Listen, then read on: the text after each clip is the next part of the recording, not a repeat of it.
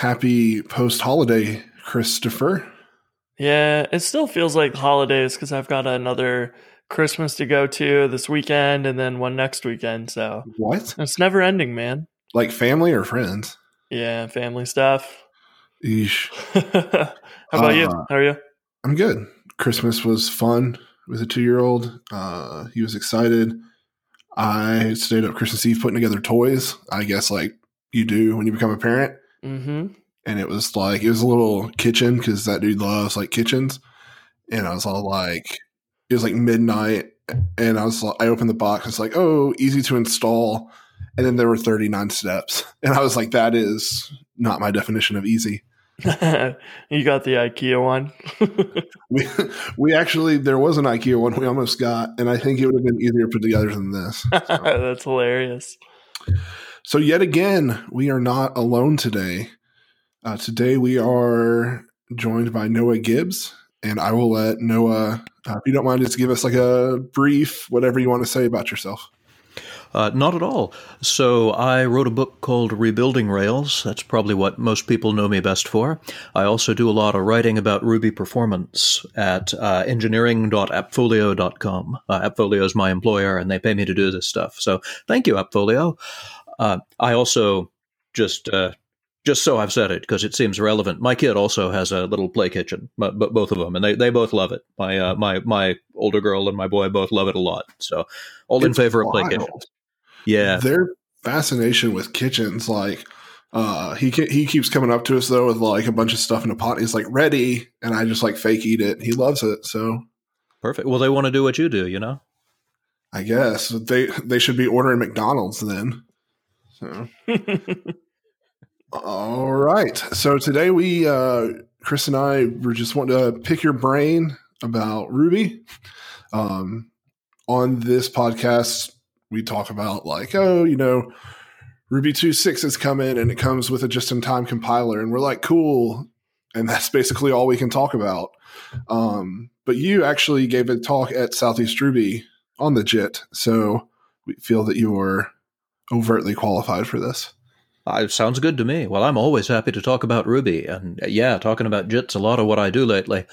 I don't know how many folks out there subscribe to Ruby Weekly, but you may have seen my stuff talking about JIT among other things out there.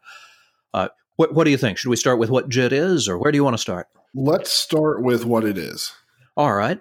So there's languages that are interpreted that read a pretty straightforward version of what the code says, and then they just kind of go over that and they do it as it says it. They go over those steps. There's other languages that are compiled. I immediately think of C, but like any of the old systems languages, anything you would have started on, 20 years ago, it tends to be compiled. It builds a native app out of your code, and then the original code's gone. All that's left is that that version that's just an app that runs in the machine language of the machine.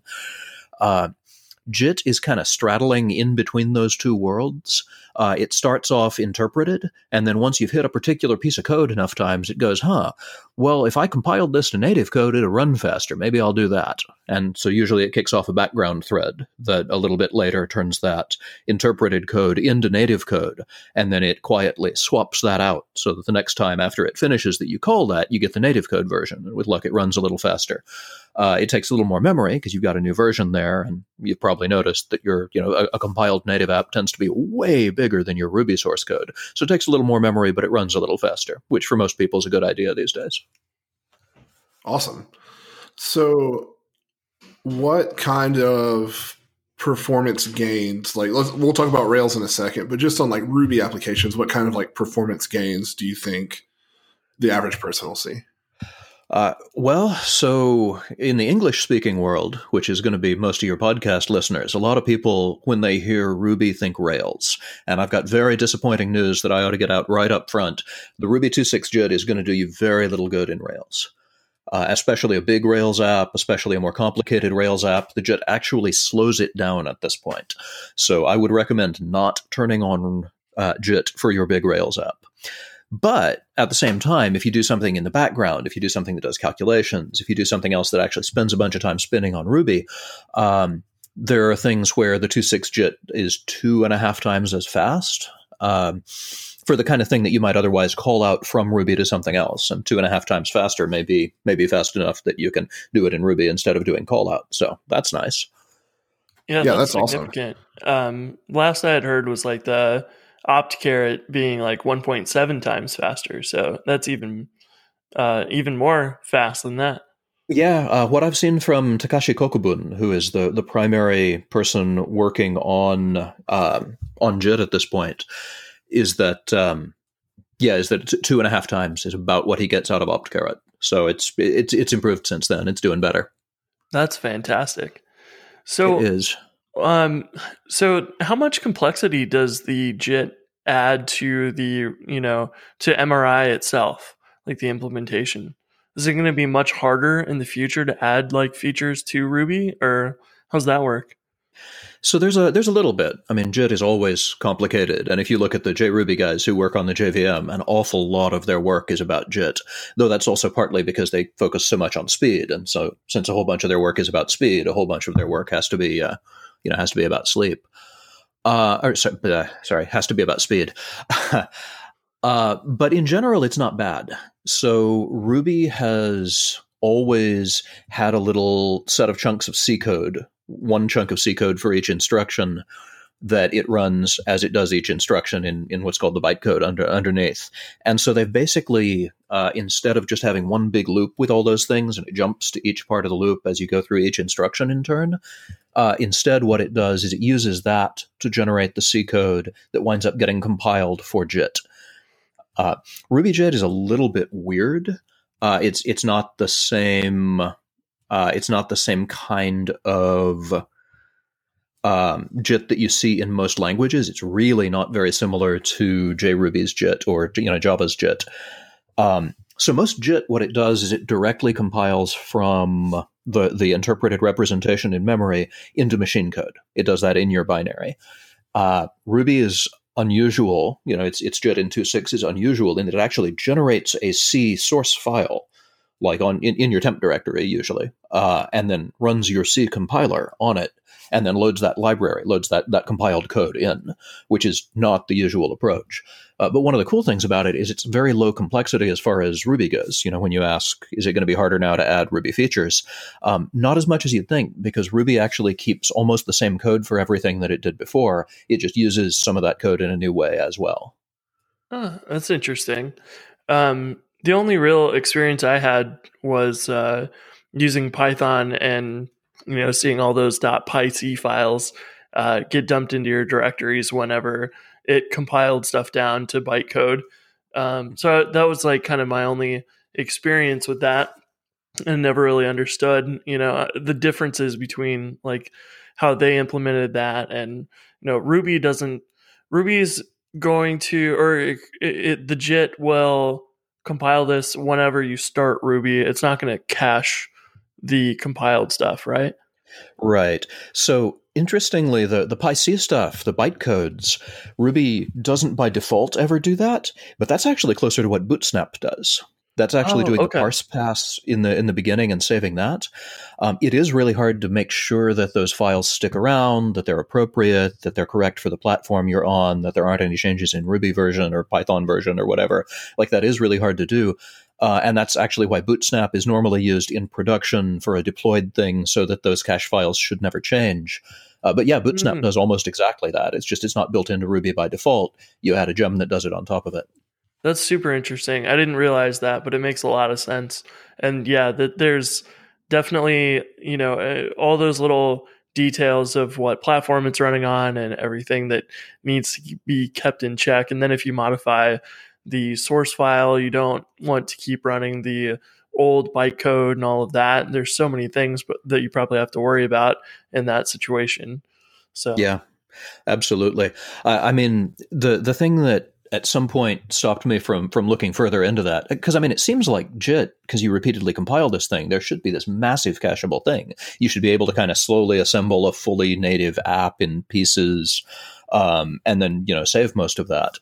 It seems like, just kind of conceptually, and in some ways, Truffle Ruby sort of does that, but it doesn't cache it. And what really stopped me is at some point, as I tried to think of, oh, well, you could just do this and it would fix some of it. Oh, you could just do this and it would fix some of it. And I realized the JIT doesn't cache any of that stuff.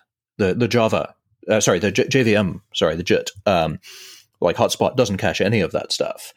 And so when I thought about, oh, well, it's got to be pretty straightforward, right? Then I thought, there's no reason any of these solutions I've come up with couldn't be used for the JVM. And they don't. They never do. Whatever this problem is, it's so hard that on the JVM's budget, with its number of implementers, they've decided this is too hard to seriously get into. Oh, wow. Oh. That's not a good sign for us just figuring it out by Tuesday. No, wow. That's fascinating. So you mentioned that, and I'd seen this, you mentioned that Rails projects with JIT enabled is actually slower. And I think I read somewhere it's like 25% slower. Does that sound right?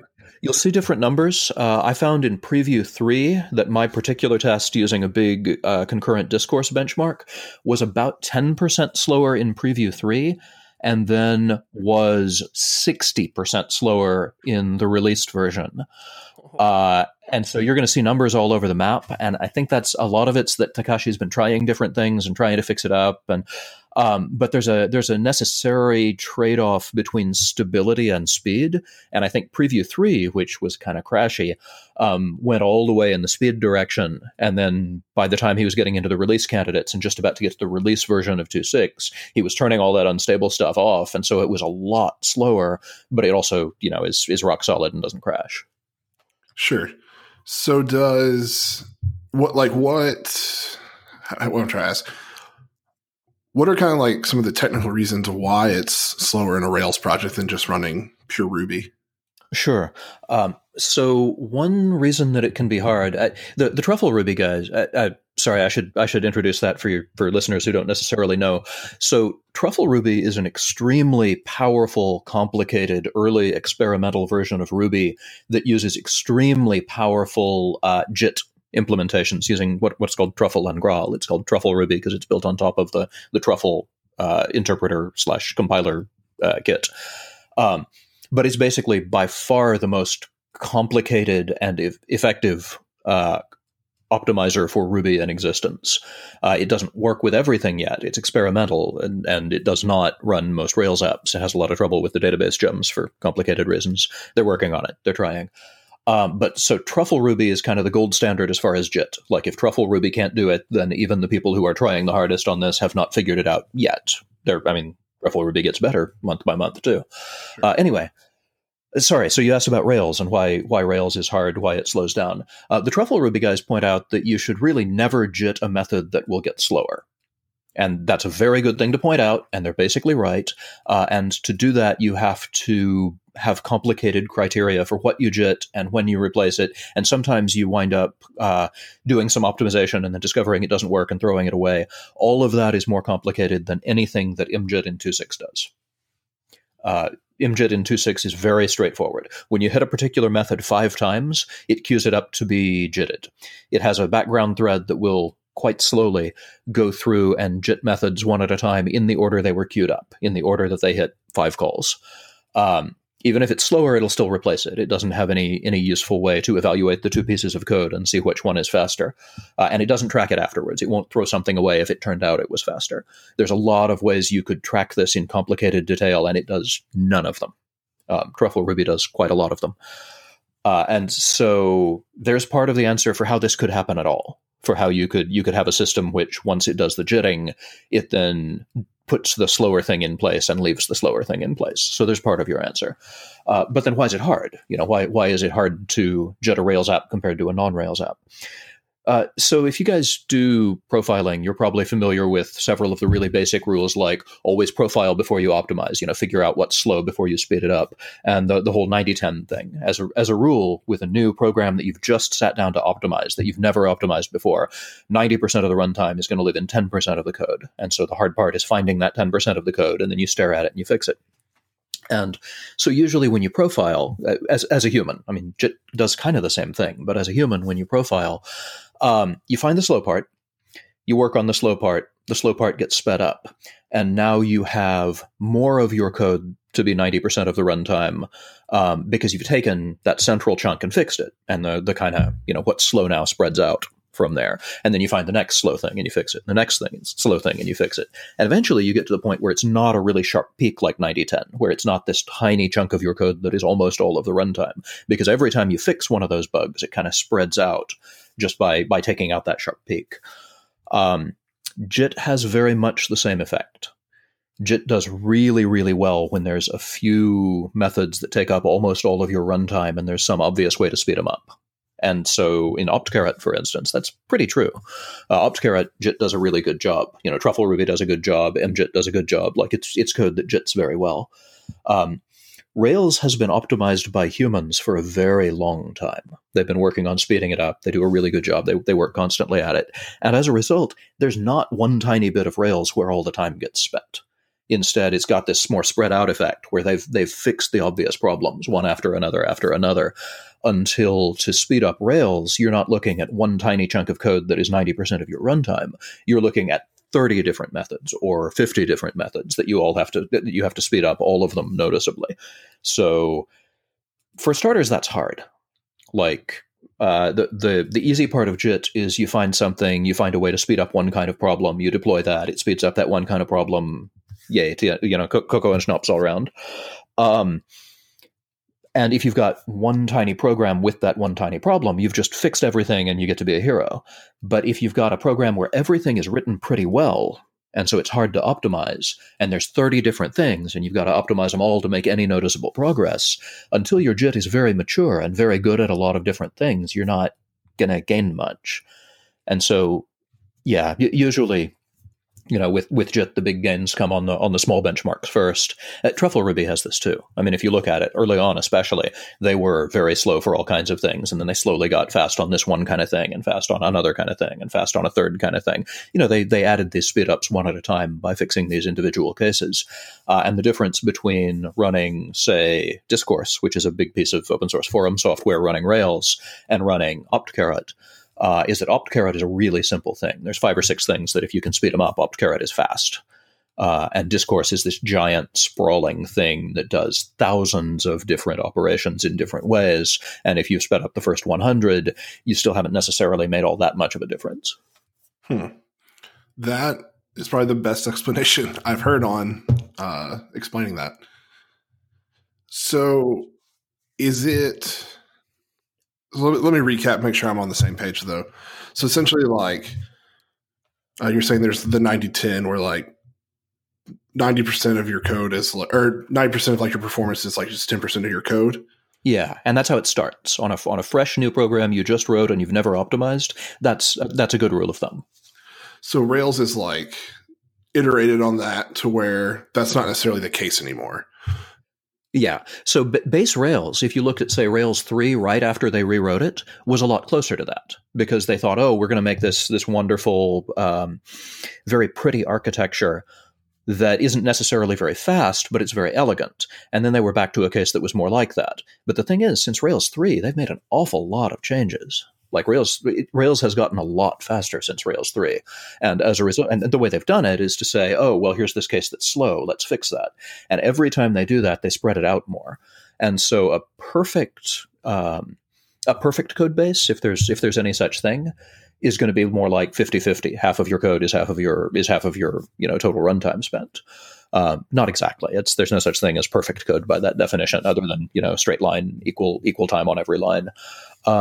But like 90-10 is fairly extreme. The idea that a few tiny chunks of your code take almost all the time is fairly extreme. And you slowly move down to, this code is more like 80-20. This code is more like 70-30. Until you get to whatever your closest to a near ideal is. I don't know, 60-40, 55-45, something like that. I don't think you could get much more even than that with real world code. So it kind of spreads out. And Rails has been optimized and optimized and optimized till most of the really hot spots aren't that hot anymore. Huh. So is it possible then, like, as the JIT matures, like I know it's so fresh right now, that we'll ever see like performance gains with it in Rails, or do you think? Absolutely. Okay. Absolutely. So the thing to remember about MJIT versus, say, Truffle Ruby is that Truffle Ruby started from nothing and has been working kind of quietly in the background for years on this. Like they have a substantial head start in terms of JITting. They also started building on the JVM, which is to say, right. You know, their 0 point was already the fastest thing in the world at that point. And so, yeah, there's every reason to believe that things will keep improving. I mean, you know, when you see, at Preview 3, it was like within 10% of not making any difference, of not doing any harm, and now it's up to 60% or whatever. It's really easy to look at that and go, oh wow, that's never going to go anywhere. But the fact that it's in place how long did it take them to write it? Say a year and a half, which is ridiculously fast for a new JIT implementation. And that it's not helping on Rails apps, but it's helping on small apps. And you can turn it on Rails. It runs in Rails. It doesn't crash on Rails. It's just slower on Rails. This is actually kind of crazy fast speed. It's like this is early days. This has just been released for the first time. But to compare speed-wise with maybe other things in Rubyland, like guilds were a theory for a long time, and at this point they exist, but they're not really even stable enough to go into the final version. Like guilds are not even as far along as JIT. Oh wow! Yeah, they're in a branch on Koichi's Git repository, which is not bad, and they can do some interesting things, but they're definitely not as far along as JIT. And given how big and complicated JIT is and how hard it is to do right, it's very, very impressive that they've done as well as they have this fast. Wow. Yeah. What's sort of the plan forward on it? So are they going to be working towards more of those metrics to figure out, like potentially, I guess you could, if you're measuring which pieces of code that you JIT and are slower, then in theory you could turn on the JIT and get more or less the same performance as having it off. If it's able to tell that, the JITted version is slower, we can just ignore that. Is that something that they'll work towards? I don't know if that specific thing is something they're working towards. You could ask Takashi about it, I guess. I don't know of an effort to do that specifically. Instead, he's just trying to get the optimizer to be better so that it's not going to be... Seems like a more useful place to spend your time here at the beginning, Yeah. It's definitely a lot more like how other JIT implementations work. Basically, he's started off by kind of dropping it in at all, and the rest of the work on JIT is almost always just add an optimization, tweak an optimization. One of the big things that JIT does really well in general that MJIT, I think, still doesn't do at all is method inlining.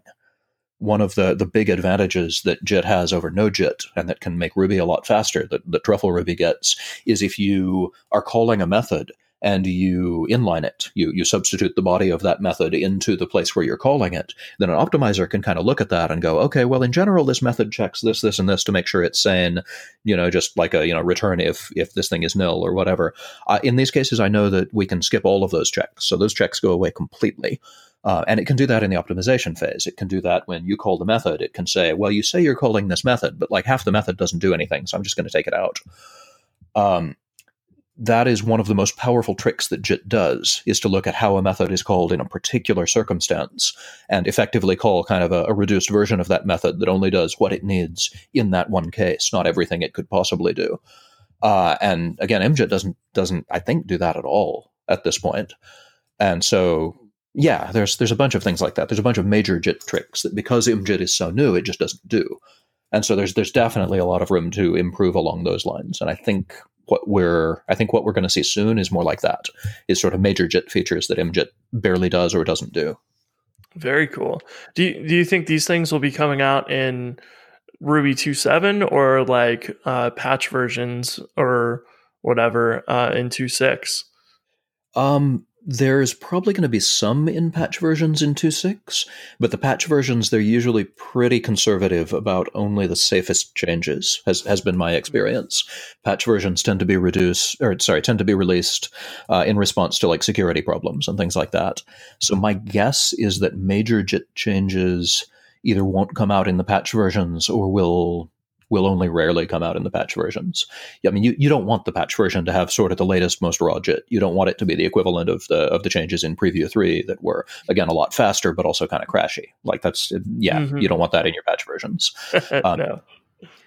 Now, the flip side of that is if you do want that kind of thing, go to Head of Master. It's actually never been easier to have RVM install a random, Git revision of Ruby where you want it. A lot of the way my benchmark stuff works is I give it a Git revision and I tell it, hey, build this Ruby and install it. And you can not only tell RVM that you want a pre-release Ruby like Head of Master, you can also build a Ruby and then tell RVM to mount it, or whatever version manager you use. Like it's not that hard to do these days. Mm-hmm. Yeah, that's a great point. You can kind of fiddle around with that stuff, and I guess if you did find one that worked well for you, you could run that even in staging or whatever that you wanted to do, and just kind of experiment and see how fast it is on your app in a more real world scenario there. Yeah, and I mean, if you don't want the full Head of Master experience, and particularly in production, I understand why you wouldn't. The previews are often very stable. Like Ruby in general, any release that they label tends to be pretty good. And so the preview releases are often not bad. Again, Preview 3 this year was pretty crashy, but one reason I keep bringing it up is because that's so rare. Preview 1 and Preview 2, while they were a less advanced JIT, were shockingly solid. Yeah, I've pretty much always stuck to the stable version, so that's something I should play with more in the future, is seeing how, at least especially in development, seeing how well the preview releases are doing. Yeah. Well, one advantage there is if there's something specific you want and you try it with a preview release, you can go talk to the people who are doing the work. I mean, if you're on a release version of Ruby, it's going to be another almost a year until you can give feedback, have them incorporate the feedback, and then you can use it in another released version, right? Whereas if you go to Takashi and you say, hey, like I'm on 2.6, here's this thing, it's a really simple change, I wish JIT sped it up a lot. And he said, oh yeah, I can do that, no problem. And 3 weeks from now, he's got it beautiful and stable and done and in Head of Master. Well, if you use Preview 1 of Ruby 2.7, then you get that immediately instead of having to wait until next Christmas. Yeah, that's a great point. I like it. Yeah, that's something I've never even thought about. So how are we in terms of hitting 3x3? I think that we're going to see JIT speeding up Rails apps decently in 2.7. I'm guessing. I mean, it's way early. It's hard to tell. That's a year out. But I think we're going to see it. And we're 2 years out from Ruby 3x3 being released, according to Mautz's current best guess. That was what he said at RubyConf. So I think we're going to see 3x for small apps or Ruby heavy apps, like Optcarrot is probably going to be well over 3x by then. I don't think you're going to see actual 3x on most Rails apps because so many of them are IO bound and database bound. There's a lot of stuff that just isn't Ruby in there, and it doesn't matter how fast Ruby is; it's not going to speed that up 3x. Cool. Yeah, I was going to just mention, I think that's a lot of the stuff that people don't realize is, anytime you're making a request to Redis to get data or Memcached or whatever, those are all things that your Ruby code is just sitting around waiting. It's not actually, running code. So you won't see any speed ups from any of those IO things. And, most beginner Rails developers have no idea sort of where those things are happening, because they're kind of nicely hidden away from you for the most part, making it easier to pick up. But it's also harder to grasp exactly what's happening when, your views render, but they hit the cache and pulled some data back. And then, your views are taking X amount of time and you can't figure out how to speed them up. Well, it's also doing this IO in there. So you need to make sure you have, a fast connection to your cache and all of that too. Yeah. What I'll say about that for Ruby 3x3 is that guilds look like they might have some really interesting possibilities there. Something that the JRuby folks look at and kind of get to snicker at the CRuby folks, like me. is that you can get much better use of a large server by running threads instead of processes. And Ruby threads, as you probably already know, we've got the GIL, the global interpreter lock. So a single Ruby process cannot be running Ruby code at the same time in more than one thread at once. We can be waiting, like we can be waiting on Redis in 3 threads while we run, Ruby code in another and wait on the database in 2 other threads. That's fine. But we cannot be running Ruby code simultaneously in more than one thread right now. And we do use multiple processes. You can definitely say run Puma in cluster mode and run Ruby in more than one process, one thread in each doing it. But that wastes memory, because by having multiple processes instead of multiple threads can all share the same memory and multiple processes can't. And so you wind up running out of memory on your machine before you have as many processes as could potentially help you out. And so with guilds, which potentially allow you to run Ruby in more than one guild, like a thread, in the same process, you could take your big server and you could, instead of running, say 10 Ruby processes, which is what I run on an Amazon EC2 M42X large, that's about optimal. Instead of running 10 processes with 60 threads, which is what I do, you could run one process with probably less than 60 guilds, with, 30 guilds, something like that. I have to actually time it out, and it depends how guilds wind up. But you could potentially get a lot more total requests out of a given size of instance by using this more efficient method to run more threads at once. It's an awful lot like how JRuby works when it runs Rails. Like JRuby, you just want a whole bunch of threads, and since they can all run Ruby code in parallel, JRuby on Rails winds up using the same instance more efficiently, at least assuming it's got a lot of memory, because JVM needs a lot of memory. Wow. Okay. Yeah. What's the status on the guild stuff? I don't think I've really looked into that at all for quite a while. That's fair. So Koichi Sasada, who is the head of the C Ruby team, for most stuff day to day, has been working on guilds quite a lot for a while. For a while, it was just kind of private experiments that he did, and he kept the code private. But at this point, he's released it. You can see the code. It's not in mainline Ruby, but it exists, and you can just find it on his GitHub.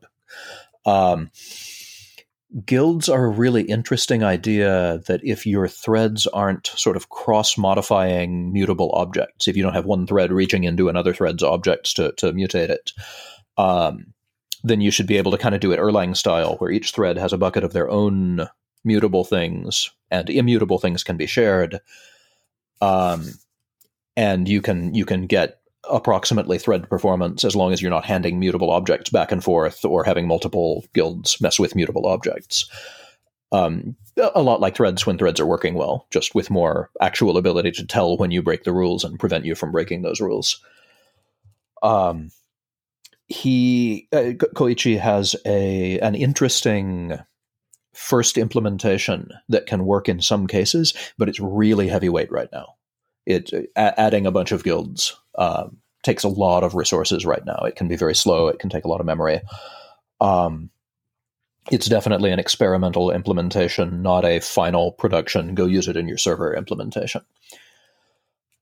He's actually looking at ways he can change the API for guilds, the definition of how guilds work from the current one, to try and improve the performance. If you watch his talk from RubyConf this year, it's very in-depth, it's very technical, but also a lot of what he's saying is here's a case where it works. It's a great big heavy, thing, and still, like, the trade-off is significant. Like, guilds wind up taking a lot of overhead in order to fix this problem. And so he's looking at how to change the definition of guilds to be able to make them lighter weight but still work. I think they're going to work out, but whether they're going to be an easy choice in the places you would otherwise use threading, I don't know. Yeah. And this was one of the potential ideas for 3x3, right? Yeah. Well, so what 3x3 has sort of 3 major pillars. One is performance. The idea is it'll be 3 times faster. The second one is concurrency. We want Ruby to run better on big servers or other highly concurrent scenarios. And the third one is the type system. So those are the kind of three pillars of 3x3. The primary concurrency thing that we've been looking at is guilds. The idea of a new concurrency primitive. That's not the only concurrency work that's been done. I mean, Ruby is used for a lot of different things, but that was going to be the big new idea about how concurrency is improved in Ruby 3x3. Yeah. Okay. Yeah, that's interesting. Because I remember them talking about that, but I don't think I ever really kept up with any of the progress on guilds. What about the type system stuff? Any new things there? Okay. The type system stuff is interesting because there's not a good good consensus on what that's going to look like yet. So the type, if concurrency was mainly done with a blessed developer doing something where they had a pretty good idea of it and sort of ground on it in the background for a while until there was a prototype ready, the type system worked the opposite way. The type system was almost a bake-off, where a bunch of different people had interesting ideas, prototyped the ideas, came up with the prototypes and talked about them and kind of showed Mats and said, I think this ought to be our type system change for Ruby 3x3. And mostly Mats said, no. So there have been a bunch of people doing type annotations. You've probably seen like Ruby contracts and stuff in various little gems. So. Yeah, you've probably seen. They're kind of like what comments or something you put in that, or something similar to that kind of add the type. Yeah, annotations work almost like the public or private keywords, but you can do the same thing with method calls in Ruby. Like you can run a little thing in your class where if you run it at the class level, like if you call that method at the class level, it changes what the class does next. You can literally implement annotations as method calls in Ruby as it currently exists. Yeah, I guess you could. Mats hates it and doesn't want us to do that. But despite that, you can. The language will totally allow it. It's not even that hard. Yeah, so Mats dislikes annotations pretty intensely and says that is not the way he wants to go forward. But that is something that several people have done. There's also, I don't know if you've looked at things coming out of, is it Stripe or PayPal? Yeah, it's Stripe. They had a thing called Sorbet. Yes. And so there are some interesting, more restrictive type system things you can do basically for working on Ruby in very large projects. I've always thought the big cultural differences between a language like Ruby and a language like Java, and those are made even more intense by Rails, is the extent to which they trust you with sharp tools. You can find that stuff in the Rails manifesto, but a lot of what that means is if you want to make non-local changes that affect everything in the program, Java doesn't trust you with those tools because Java wants to behave the same, even if you've got a coworker over there that you know perfectly well shouldn't be trusted with sharp tools. And Ruby basically says, well, don't work with that guy or get used to pain. Yeah. But the flip side of that is you can have a thing like Rails that changes how Ruby works in fundamental ways, just exactly like you can, if you wanted to write a gem that added annotations to Ruby, turns out you could just do that and drop it in. And when it's required, it would just do that. Ruby is very willing to trust you with big, interesting changes that affect how the entire language works. And sometimes that's terrible, and sometimes it's great. And when it's terrible, with luck, you stop doing it. And when it's great, you get something like Rails or Rake that substantially change how the language works in interesting ways. So the type system stuff can definitely be something interesting of that general kind. Anyway, Sorbet is very much designed to take away a little bit of that sharp tool trust that Ruby otherwise has, so that using it in a giant group of developers on a giant app is less horrifically painful. Because Ruby is so expressive, a bad Ruby app can be bad in a way a bad Java app just can't. The flip side of that is a good Ruby app can be good in a way that the good Java app just can't. If you give people a lot of freedom, you'll get really good things and really bad things. And if you take away some of that freedom, it becomes possible to build bigger things that always have to kind of slowly tend to mediocre, Above a certain size, an app can't be worse than a certain amount or it falls apart. And it can't be better than a certain amount because you've got this large sprawling thing that people change everywhere. Mm-hmm. That makes a lot of sense, yeah. The scale of what you're building ends up, when you have that many different, minds working on the same thing, it gets to be a thing where you're like, wow, we need some sort of structure here to make sure that things don't go too far one direction or the other. Yeah. And, in Ruby, a lot of the things that you do, like, I'm going to put in active support and change the methods on integer. The reason that works is because if it's a small focused program, you change something like that and you change how your entire program works around it. It's like you could change the laws of physics. Whereas on a very large app, by necessity, you've got a lot of, let's call it legacy code, but you've got the other 90% of the app, which is still huge, that doesn't use whatever brilliant thing you just came up with. And you're going to have to just deal with that. You're not going to change the entire app every time you have a new good idea. It's not feasible. Yeah. Or you can't, or you also have all these, if you have thousands of developers, they're not at all the same skill level as well. So, some people may be familiar with core, functions from Ruby and just stick to that. And other people might be like, extending integer and sticking to their kind of thing that they're familiar with. So having those like things where you can say, okay, we're not going to do that here, there, you can end up keeping it a bit more consistent for everyone. And that's sort of like the type system will help. If you want to add that consistency, you can go ahead and do that, which is cool. And above a certain number of developers, you can't keep everyone on the same page. It's just literally impossible. And so you need to make allowances for that. You need to make slow, careful, kind of conservative, gradual changes. And so a language like Java, which has a lot of safety rails, is much, much better for that. And in the same way, you can restrict Ruby to have more safety rails and be much better for that. It's just that culturally, that's kind of the opposite of what we think of, say, Rails as being. I have one final question for you. Okay. How did you get into kind of the internals of Ruby? Because I would consider you quite knowledgeable in that, and I don't think that's something you just look at Ruby and be like, I understand this all. So I have been a programmer for a pretty long time. I graduated with my basic undergrad degree in 1998. And I had let's call it a 15-year career in C before I started Ruby. Okay.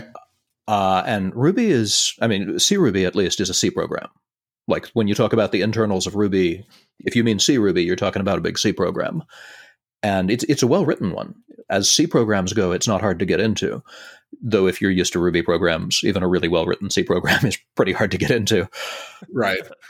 It's a different scale, right? Like a big Ruby program might be 4,000 or 5,000 lines.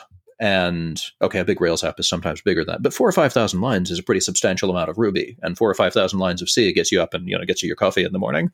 Like it's just not that much C. Yeah, right. A large C program can easily be 30 or 40 or 50,000 lines, and more frequently is 200,000 lines or 500,000 lines. I know of C programs that are up to around 20 million lines.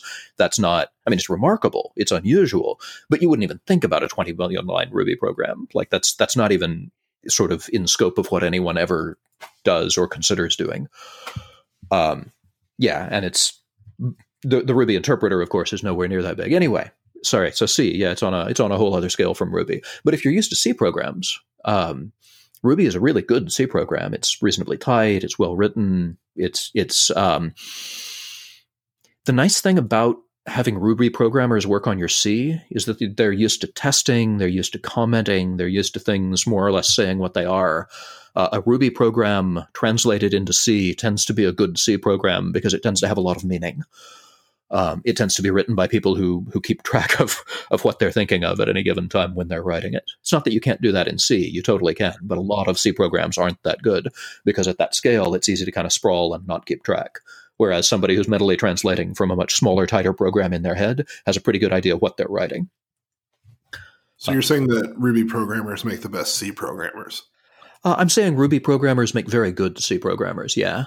I mean, the best C programmers? Oh, man. I don't even know where to start on that.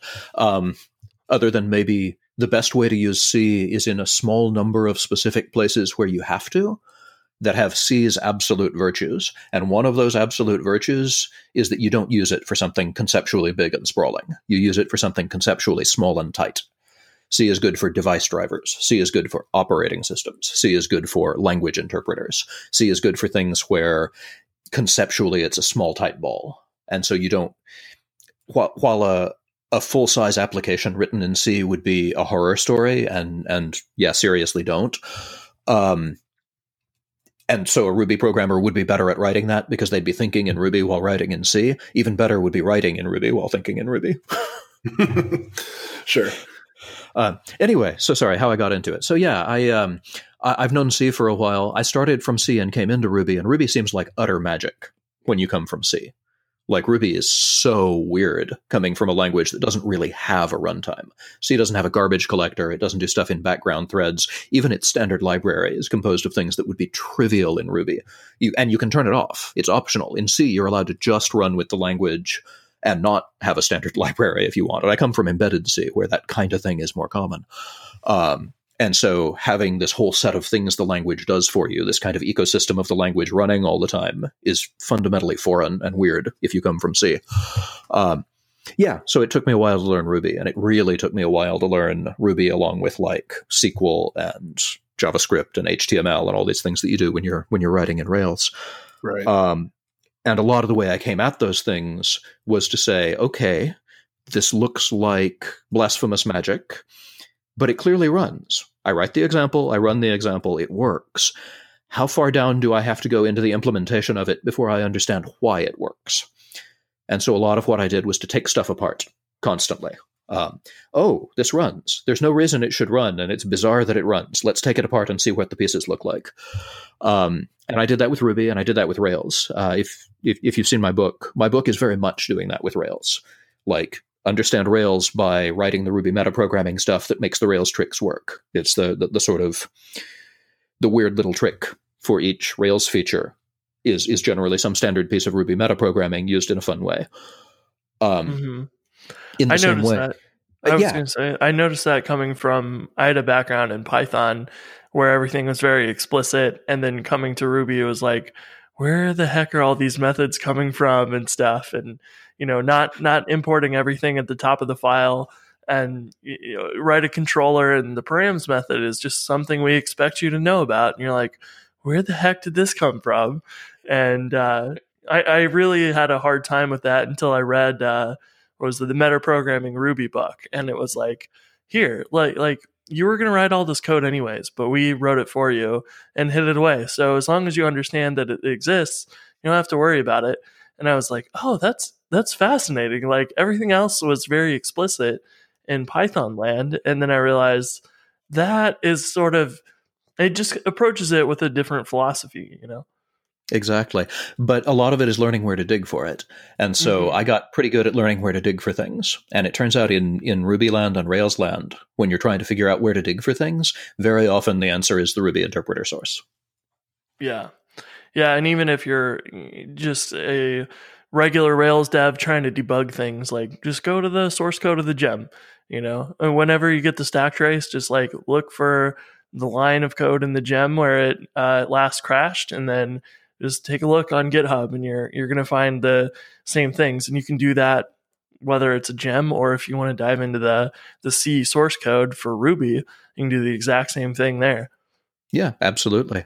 And so, yeah, a lot of it is just the habit of digging. If you get in the habit of digging, you wind up in your app, and then you dig a level down, you get into a gem. You dig another level, you get into its dependency gem. You dig another level, well, okay, that thing's in the Ruby source code. Where's the Ruby source code? Well, it's on Git like everything else these days, if you want to find it. I mean, I've got it cloned on my machine at this point because I work with it all the time. But even before that, it's on GitHub. Everything's on GitHub. That's awesome. Well, I'm out of questions. Chris, do you have anything else you want to ask? No, I think this was a great deep dive into the JIT and everything. So we really love having you on. Thanks for joining us.